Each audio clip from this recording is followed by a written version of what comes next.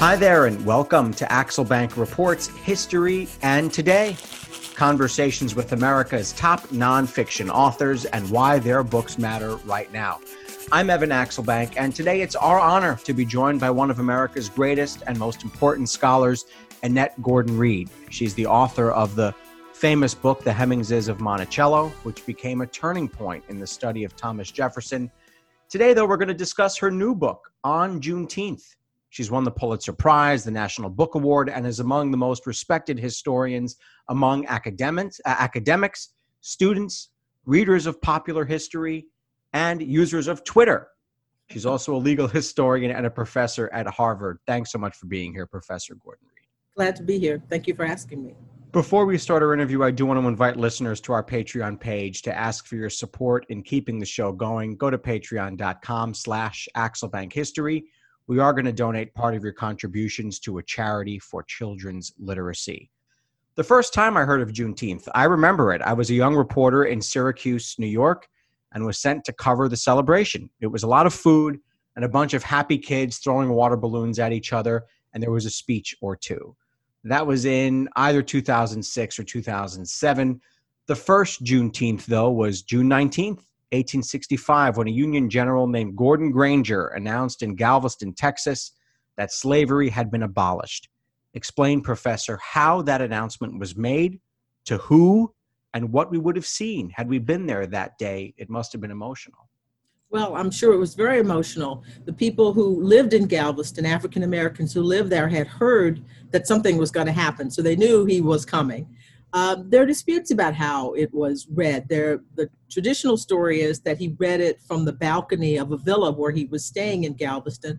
Other accounts say that his soldiers went through Galveston at various points reading his General Order 3, which announced the end of slavery. And that's how it got out. And it makes sense that it would be a more general dissemination than him standing on the balcony. But maybe he did both. We don't know. What do we know about the reaction of the people who were there to see it? Oh, they were jubilant. They were very, very happy. And word spread from Galveston fairly quickly into the outlying areas. Galveston was the most important city in Texas during that time. So it was met with jubilation, but at the same time, it was met with some hostility towards whites who had just lost a war and had lost their property interest in enslaved Black people. So it was a combination of joy and probably fear, because there were retaliations against people who were celebrating. There was one account of a group of former enslaved people who were celebrating, and they got whipped. They were rounded up and whipped. So it was joy and pain at the same time. We are going to get to more of the reaction and then also what happened in the decades that followed. But this was so interesting. One of the first things you say in the book is that you were surprised to see people in other states celebrating Juneteenth when you were a bit younger. You are possessive over this holiday that has Texas origins because you also have Texas origins. Yes. Texans are proud of Texas. And I thought of this even before I got to this point in your book. Texans are proud of Texas the way New Yorkers like me are proud of New York. Yeah, what was behind your initial possessiveness, and what does it say about Texas and Texans? Yeah. Well, I've gotten over that, Evan. I've gotten over that possessiveness. Now I want everybody to celebrate it. No, it was just a sort of an initial surprise because I had grown up with this holiday thinking that this was just about Texans and did not realize that there's a Texas diaspora. People move from Texas and go other places. And that's what happened. Texans who went to Detroit, who went to California and other places, they brought the holiday with them. And so it was natural that people celebrated, but I've gotten over that idea of possessiveness about it. But it was so particular to Galveston, that moment, that I thought, hey, this is ours. But now I think it belongs to everybody. And towards the end of the book, you do mention the celebrations that you still remember. Do you want to describe how you celebrated Juneteenth? Is it the way I described it in Syracuse? Pretty much. I don't remember water balloons. Well, firecrackers. We had firecrackers, and all other kind of smoke bombs, various things like that that we kids, our grandparents bought for us. It was a day of celebration. It was sort of a precursor to July 5th. It was not a holiday in the sense that you got off from school because we weren't in school when this happened, but it was a great summer time for people to come together and barbecue. My grandfather had a barbecue pit and people would bring barbecue for him to make for them. And my grandmother made tamales and we would make those. Those were always big sellers during holidays. So it was a holiday of food and celebration. Some people, there could be church services. This is in the country now, of course. In the cities, and there were at parks, there would be bigger celebrations, with music and speakers and so forth. But for us, it was a day for family and friends and little kids to run around and throw firecrackers at one another, drink a lot of soda.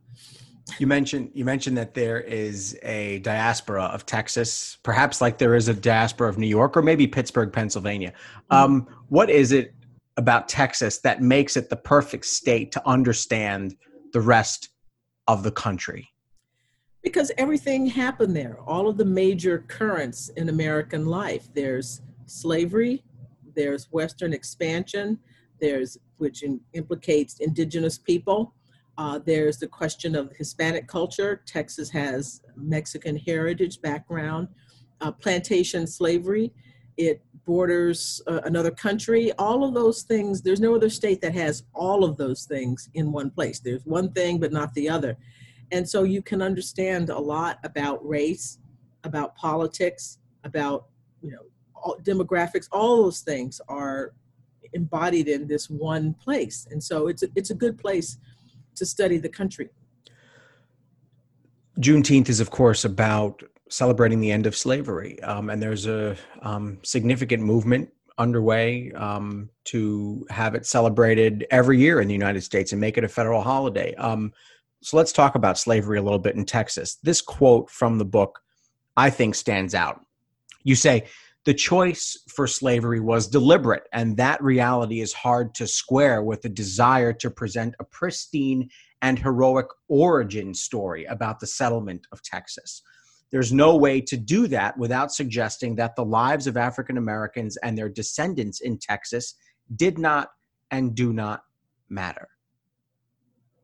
Yes. Well, it's tough because the people who came to Texas, who founded Texas, had as an idea that slavery would be the basis of their economy, that would be an integral part of it. And I was just suggesting, what does that mean for a person who is descendants of enslaved people in Texas? How are we supposed to view that moment? It's hard to think of it as pure heroism when you realize that the people who were coming and that my ancestors were brought over, in my family's case, some from Georgia and some from Mississippi and Alabama, were brought there to be enslaved. So the heroic vision of the founding is problematic. It can't be an unbridled celebration. And I guess it's the same, again, back to America. It's the same dynamic that's there. On one hand, you're glad that there's a Texas, you're glad that there's a United States, but you realize that it was a mixed bag at the founding, and it's taken a long time to try to right a lot of wrongs and to bring Black people into true citizenship in the nation and in that particular state. So you're torn between boosterism and thinking, but yeah, there's a downside to all of this. It wasn't all a bed of roses to start. One of the things that that this book reminded me of is the recent book by another of my favorites and someone who I know that we've talked about him on Twitter before, Robert Caro. He just wrote a book that was partly autobiographical, along with a description of how he'd studied Lyndon Johnson, who's also, of course, a Texan. And so I was just interested in that kind of parallel. And I want to know what impact Texas had on you growing up. I was horrified to hear your story of the white bully who hit you. And it even sounded ridiculous to you as a youngster that you were somehow different and under attack from some of the kids you were surrounded by. So I guess the way that I want to ask the question is, how was slavery discussed in school? And what does that tell us about the mystique that Texas has cultivated? Well, first I should preface this by saying all indications are they're doing a much better job of talking about these issues today than when I was a kid. We were talking the dark ages here in the 60s, and it wasn't discussed that much. You know, the 60s and the 70s going through school, it was something that was sort of passed over. We certainly weren't taught, I think, I don't recall being taught of the connection between wanting independence from Mexico and the issue of slavery. Slavery was always in danger of being abolished. It had been abolished in Mexico, and they might have done it in this particular province. There were always exceptions made for it, but there was a fear that they would go the whole way and abolish it totally. So that puts a different cast on the battle with Mexico. Again, it may not, well, I don't want to say it may not for whites. It may for whites as well, but definitely for Black people, Black Texans, to say, you know, remember the Alamo, remember Goliad. We can honor the sacrifices of people who think that they are standing up for a cause, but that cause would have involved the maintenance of the institution of slavery in Texas. It was a slaveholders' republic, and that's one of the. That's why it was controversial. Its entry into the Union. It was controversial in, overseas as well, because there was this sort of explicit understanding that this is what this new republic was supposed to be about. Did you find that you ran into encountered the mystique that Texas cultivated in pop culture, and also Hollywood cultivated in pop culture, as this white cowboy, and that was sort of why you wanted to explore with this book what Texas means to, and I'm using quotes, the other people who live in Texas, African Americans, Mexicans, Mexican Americans, the indigenous? Yeah, and I thought it would be fun. My editor, Bob Weil, has wanted me to do a book about Texas for a long time. And I think we had in mind at first a much bigger book than this. This is a small book. It's a short book. I thought it would be a good time to have some personal reflections about this place, what it meant to me, how it shaped me, how the kind of outsized personality that it has trickles down into individual people. And I think gives you a sort of confidence that if you don't let it go too far, it can be a good springboard, for you to go on and to do other things. The sense that you're special. And I think that's something that is cultivated. It certainly was cultivated when I was growing up in Texas. And I think, interestingly enough, African Americans have that same view about it. I mean, we understand the problems, but because of our connections, sort of having this place tied up with your family and history and all of those things, you make allowances for it, and there's the boosterism, but again, as I said, it's tempered by reality. At what age or about where in your schooling did you start to realize, oh boy, this is not as neat a story as I have been led to believe by everything I'm surrounded by? And did that realization start to influence, I assume it did, your desire to study history? Well, I would say I had a dim awareness of it when I started thinking about slavery. When I was a kid, I read a biography as a third grader, a biography of Jefferson that mentioned slavery and talked about slavery, and I related what I learned from that book to my knowledge about slavery in the United States, in Texas, and I knew about that because of Juneteenth. My great-grandmother lived until I was about 10 or 11 years old, and her mother had been enslaved as a girl. She was freed by her father and when she was a little girl, along with her mother. And so my great-grandmother knew someone who had been enslaved, and in fact, her mother had three husbands, and two of them died, and then her third husband had been enslaved himself. So it was never very far away. So that was my first inkling that, wait a minute, this was a place where people were enslaved. And so there's at least there's a complicated legacy here. It's not just about the good things. You think about that particular reality. This is I thought this was so interesting because everything I did growing up, scoring a goal as a 6-year-old in soccer, performing in the school play, what have you, I was showered with, oh, what a job you did. How fantastic. And I felt proud about these things. And then I read in your book that you integrated a school and barely realized you were living history. Tell us about that experience. What and when did you learn that you had done this, and the fact that you were able to do this without attracting the attention that made you kind of stop and look around and go, wait a minute, this is a much bigger deal than than it might seem, second by second here as I walk through these doors. Yeah. Well, my parents decided to send me to a white school. This was 10 years after Brown, and they were still resisting. People in the South were still resisting, whites in the South primarily were resisting desegregation. And they came up with something called the Freedom of Choice Plan, which meant that for them, that white parents were supposed to pick white schools and Black parents were supposed to pick Black schools. Well, my parents decided to do different, that they would pick a white school for me to go to. They thought that eventually the Freedom of Choice Plan would be struck down, which it was. And since I had been to kindergarten in the Black school, by the way, where my mother taught. My mother was an English teacher there. And my 2 brothers were there as well. But they thought, well, she's going to first grade. Let's do this. Let's start her at this school. And so I knew from the beginning. I don't remember my parents sitting down telling me, but they must have explained to me what was going on, because I can remember very consciously knowing that this was a big deal. And I talk in the book about my grandmother.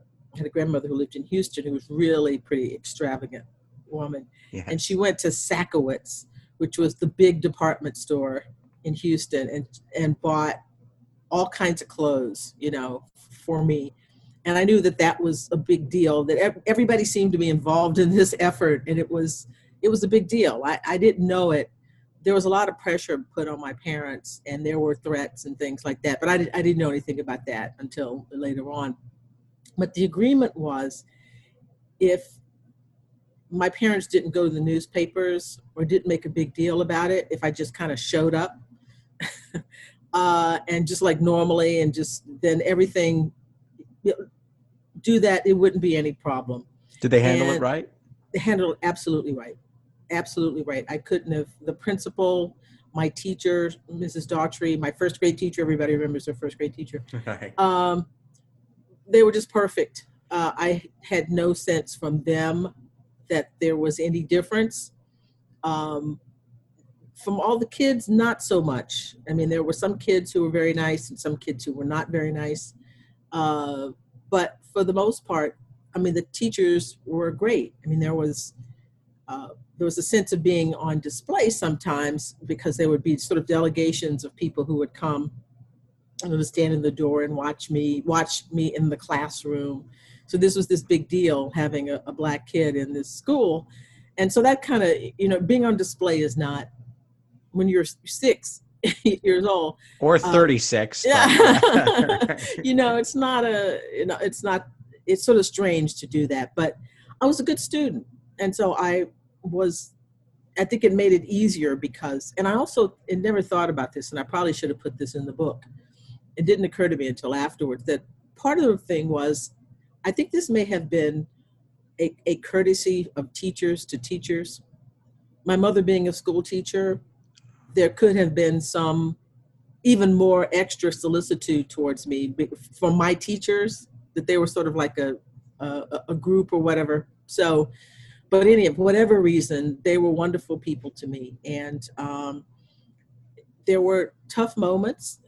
At some point, my mother said that I broke out in hives. I don't remember that, but there must have been some sense of of pressure that I have sort of pushed to the back of my mind in favor, as human beings do, of the nice things that happened. Because there were, there were fun things. There were kids who went out of their way to play with me. For as many more of those people than the people who were hostile. There was, as I talk in the book about some hostility on the part of Black students because Black people, because they felt that this was something of a betrayal because they loved their school, Booker T. Washington. And my mother taught there, and it was a community school. The teachers, they went to church together, they were relatives and so forth. And they wondered why my parents had sent me. Is that a statement about the school? But they left my brothers there because my brothers had started there and were going to complete. And I was at the beginning of something. So, that's, I remember people being very hostile to me because of that, because they thought that I was the cause of all of this, but I didn't. The court, eventually what happens is that the court did strike it down, and then they ordered the desegregation of the schools. And so then everybody almost immediately had to pretty much leave and go to other schools. And I was already in place. So, I was an object of attention because of, what I had done in a positive way, but also in a negative way. It's also interesting that this idea that that you say, well, of course I hadn't done this. You were 6 years old, and it's also, it's also funny to hear you say that everyone remembers their first grade teacher, because I'm friends with my first grade teacher on Facebook now. So it's a whole different, different way we remember and know our teachers. How did all this turn you into a historian? Well, I think thinking about the past and having questions about how do we get here? How do we come to a moment where it's a big deal for me to be going to this school, and that it took lawyers.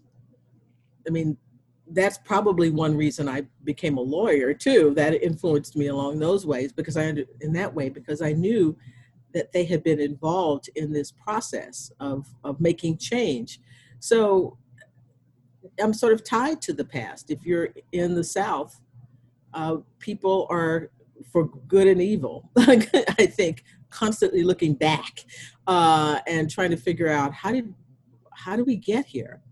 What is this all about? So I think my experiences pushed me in that direction.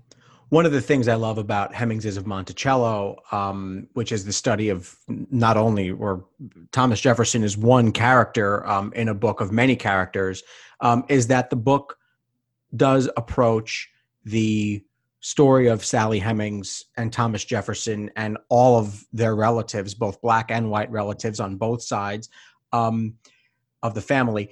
It approaches it from so many different perspectives, and I love that. And I actually remember reading the book and thinking about the word detachment during it, that she has detached herself from all the different emotions that we have surrounding slavery and surrounding sexual violence and all these other things, to make a book and treat these people as whole as they possibly could have been treated. And this feeling of detachment you describe has also come up in your writing on Juneteenth. Mm-hmm. When did you realize that you needed a certain amount of detachment to both study and keep your sense of love for your beginnings in Texas?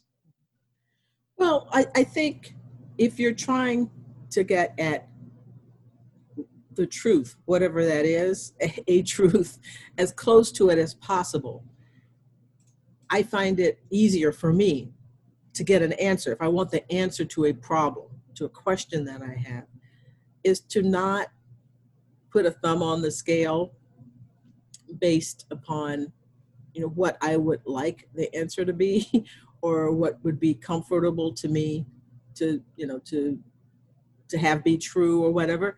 And I know that that's impossible to have complete objectivity, because you can't, but you can try.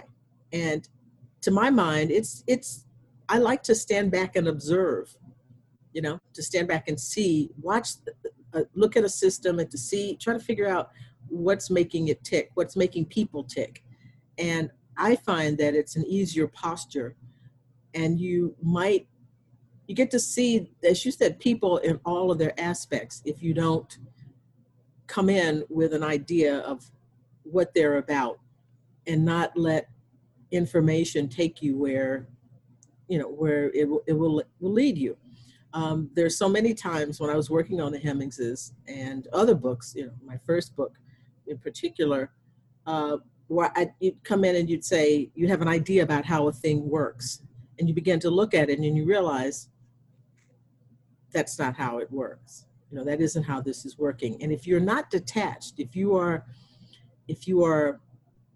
wedded to a particular answer, you just kind of ignore all of those things and you just keep barreling ahead, that's a recipe for disaster.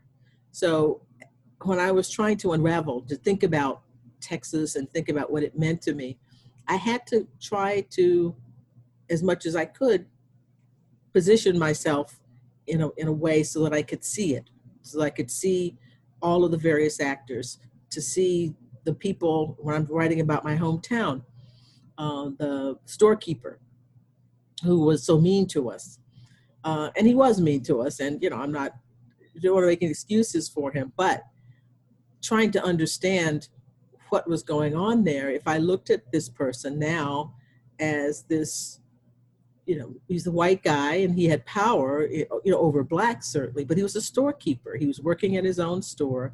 He was not a Southern grandee.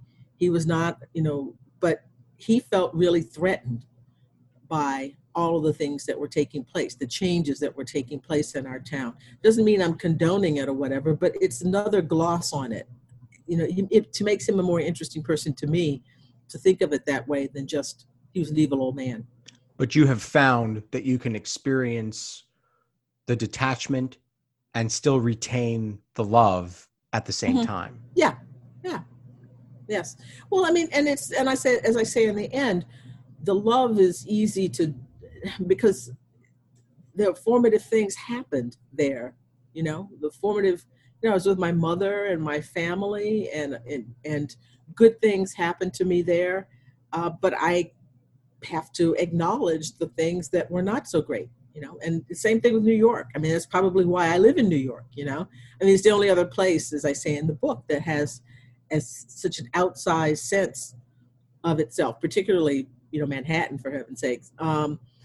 It's New Yorkers and, Brooklyn. Brooklyn, we want to add that in there as well. All of them, all the boroughs have their own, this sense of themselves as special in some fashion. And I think that's why there are probably so many Texans in New York, because there's not really any other place to go.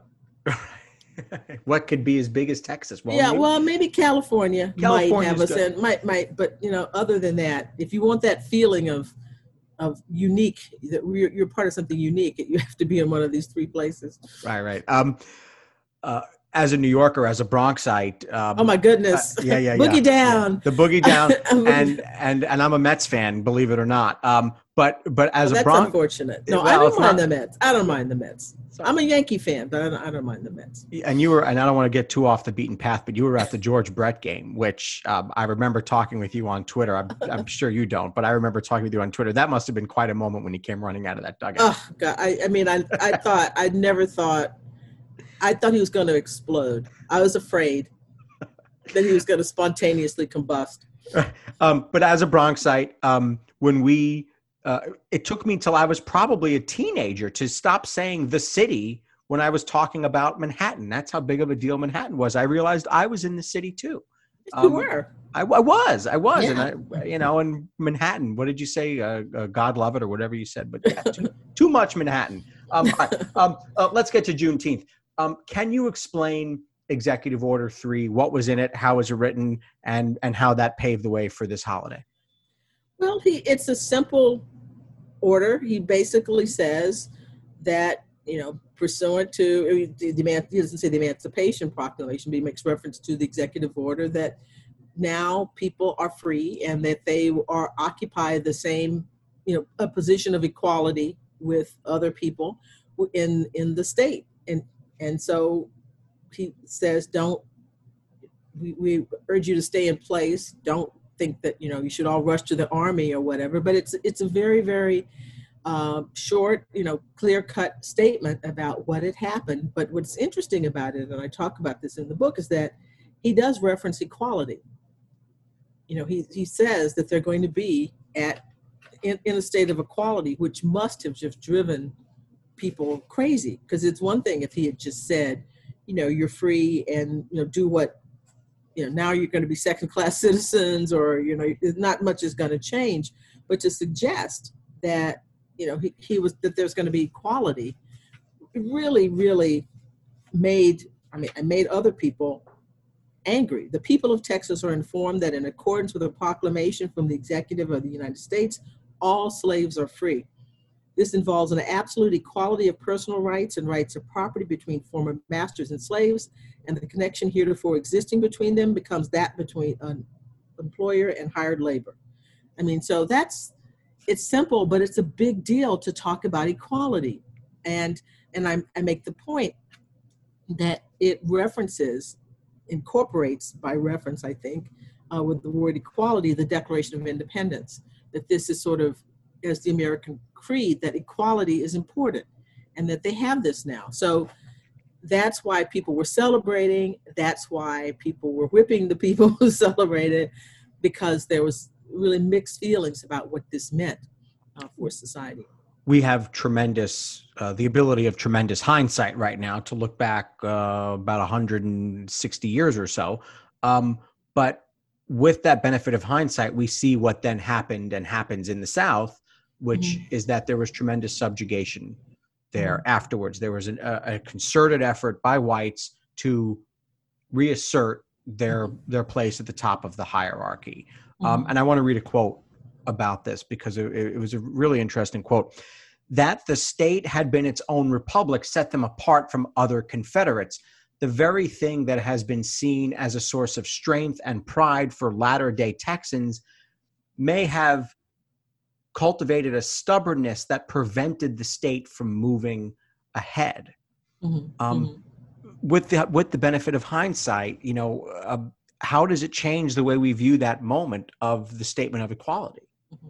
Well, that these people have a particular reason for rejecting it. As I said, it was founded as a slaveholders' republic. There was no ambivalence. You think about Virginia and places like that. The founders talked about slavery as this necessary evil, and it will one day go away. All of that. That's not what was here. These people were coming here, and they're boosters with this, and they think that this is great. And they have a republic, so they're used to being their own masters of their own fate in a way, not just masters of other people, but of their own fate. And now somebody has come and told them they've lost. They joined the Confederacy, and actually the last battle of the Civil War is in Texas, and the Confederates win. So they're not defeated. They had been their own republic, and now someone is coming and telling them that they are going to be on an equal plane with their former enslaved people. So that we think of the republic, we're hardy and we fight for our rights and all of those kinds of things. But here, that was done during this time was in service of something that, in service of white supremacy, essentially, in service of a revolt or abhorrence of the idea of freedom for African Americans. So its stubbornness is great, but here it was used for purposes that it would have been better if all around, across the South, if they had accepted the idea, okay,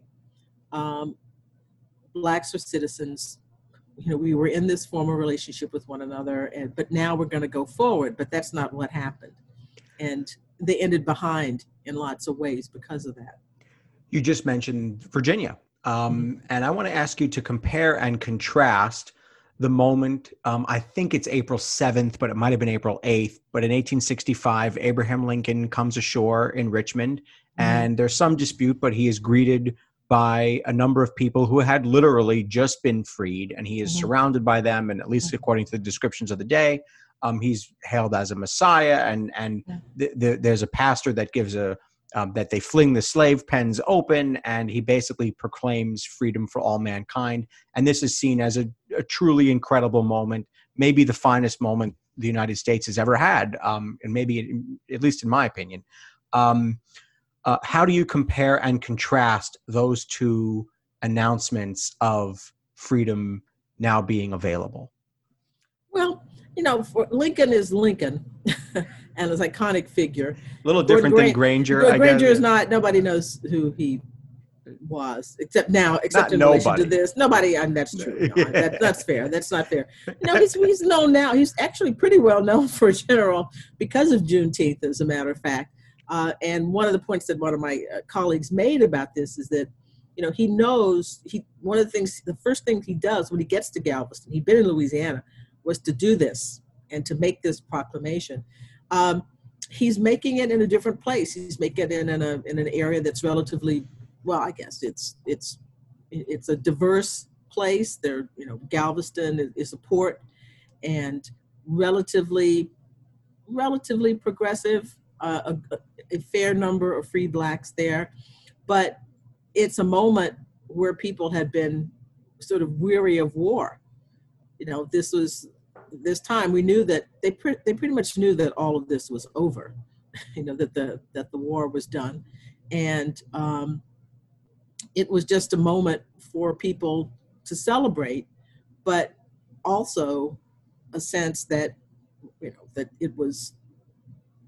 the future was open for people. And I think people were still reeling at what had happened to Lincoln at this time.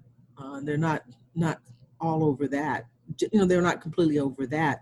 It's just a different moment because it's the military. There are black soldiers there, who are there, who are liberating the town. Again, think about what that would have meant to a sight to see them there in their uniforms. And it was just a joyous occasion until there was backlash. You say Juneteenth may well be on its way to becoming a national holiday. How would that annual celebration refocus America's discussion around race? And before you answer that, I do want to say, sometimes we have to remember that holidays didn't always exist. They were created, and new things can happen, and we can adjust to having a new day off, or a new day to reflect. Yeah. I think that's really important when people think, holidays weren't always holidays. They're different. There's a difference in what people want to celebrate given the moment that they are in history. Yeah, so absolutely. So how would an annual celebration of Juneteenth refocus America's discussion around race? And let's go through the list. I mean, it seems trite sometimes, but stores would be closed, banks would be closed. There would hopefully be parades across the country. Schools would be out, take the day off. Mail would not be delivered. How would that kind of exclamation point on the day nationwide refocus our national discussion around race? Well, it would make people think about our origins. It would make people think about it in ways that we don't. And I think it's particularly important that it's not so far from July 4th. Because you have this one moment where everybody would have the occasion to think about slavery and the end of slavery and what was required to bring blacks into citizenship. And then, a few weeks later, we would have the 4th, which is supposed to celebrate the American creed. And I think having the sort of 1-2 punch of that would spark conversation and spark people's thoughts about this matter, about something that we haven't had the occasion to think about. Most people don't have the occasion to think about. So it's, who knows where it would lead, but the first step is to have people aware and have people thinking about these particular moments, children, moments to reflect, all of those kinds of things, which I think could be very important. Don't know where it would lead, but I do think it would be an important step. And what a mark it would make in the South too. Mm-hmm. Yeah. I think about, the discussion in the South, and you mentioned in the book, there are myths and legends that many of us cling to, that regions cling to, that states cling to, and myths and legends may be sometimes helpful, probably more often are not helpful. Mm-hmm. The South it would be an interesting thing to see Juneteenth shutter post offices and schools and whatever else in Alabama and Mississippi. Well, it's interestingly enough, it became a state holiday, I believe in the 80s in Texas, and so when I grew up, it was mainly, as far as I knew, I should say, Black people who celebrated Juneteenth. When I was at my grandparents' house, if I went to Emancipation Park in Houston, we did that one year. I saw mainly Blacks, but then it changed and it became something that all Texans, Black and white, celebrated. And that's a southern state. And I do think it's sort of changed. It's a chicken and egg. You don't know, but I do know, what came first. But I do know when I go back to Texas now, and when I think about the celebrations, there's much more of a concerted effort to bring Black people into the history of Texas. Now that in some ways that can be, that's a tricky business because of, the Alamo and things like that. I mean, the slavery question, you can't have Blacks fighting for something that means that they're going to be slaves, right? But I do see people trying to bring Black people into the history of Texas, much more so than when I was a kid. It's not even close. This is, me being someone who's only, I think, been to Texas, one for spring break. I was at South Padre Island, and two, I think I've transferred probably in both Houston and Dallas airports, but I really have not been on the ground in Texas.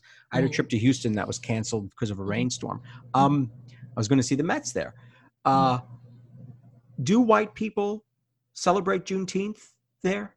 Oh yes, absolutely. Yeah, absolutely. They do. It's a time for all Texans. I mean, Texans, once something is identified as a Texas thing, we all have to be get on board. You all get, they, for the most part, they get on board with it. Yeah. Oh, definitely. Much more so than when I was a kid. Yeah. Much more so. I want to read this quote. This ritual, meaning Juneteenth, was fitting and so very Texan. People of African descent, and to be honest, some of European descent, celebrating the end of slavery in Texas with dishes learned in slavery and a dish favored by Mesoamerican Indians that connected Texas to its Mexican past. So much Texas history brought together for this one special day. When you reflect on that passage, when you wrote that passage, what were the emotions going through you that you were trying to get onto the paper? Well, the feeling of love and the feeling of loss, because I talk also in that section about being with my mother and my grandmother's sister would have been my great aunt, making hot tamales, and how exasperated I was as a little kid to have to be there doing that. And now I would give anything to be sitting around a table with them doing this. But when you're a kid, you just don't get it. You really don't get it. So it's this feeling of family, the importance of the rituals, the importance of things that people do together as families that bind people to one another and can bind people to a place. I totally have that feeling around Passover, my family's early celebrations. I was totally like not with it, like let's go, move along. And now move along. Let's go. Now I would give anything to be sitting back there with my grandmother and aunt and all these other people who are along with us, All right, I realize Thomas Jefferson follows you everywhere you go. But you just wrote such a great book about it. So that's just the way I guess it's going to have to be for you forever. Is there, and by the way, Hemings' A Monticello is, I think I've ranked 390 books on Goodreads. I believe it's one of 22 or 23 that have gotten the full 5 stars. So I'm an easy B, but a tough A. This is a A. Is there a connection between the celebration and the promises of Juneteenth and the celebration and promises of Thomas Jefferson? Well, I think the promises of Jefferson as the author of the Declaration of Independence, as a person who promoted the good aspects of the Enlightenment, religious tolerance, education, respect for education. Yeah, because after Juneteenth, with the existence of the Freedmen's Bureau, which was designed to help the former enslaved people, people went there to learn to read. They went there to solemnize their marriages. They went there for help with contracts, with their employers, to make sure that they weren't cheated. It's the hope. It's this sort of an idealistic view of the future that these people had to have. These are unimaginable circumstances that they came out of, but even going into them, to think that they were now going to try to live as equals in this society where they had been oppressed, required a huge amount of hope. And I think that's what the Declaration has been, those words, the beginning of it, the preamble, talking about the universal views about life, liberty, and the pursuit of happiness and equality, are very much a part of what Juneteenth was about. And I think that's Granger's very, very, short and terse executive order, general order, embodies that. It references that and brings that to the fore. So I do think that there's a connection between them. Authors hate this question, and I'm taking a risk. Anyway. I'm going to take a risk in asking it. Am I allowed to ask? What's next? What are you working on? Am I allowed to ask that? Well, sure you are. Okay. Yeah, sure. I'm still working on a second volume of the Hemings family story.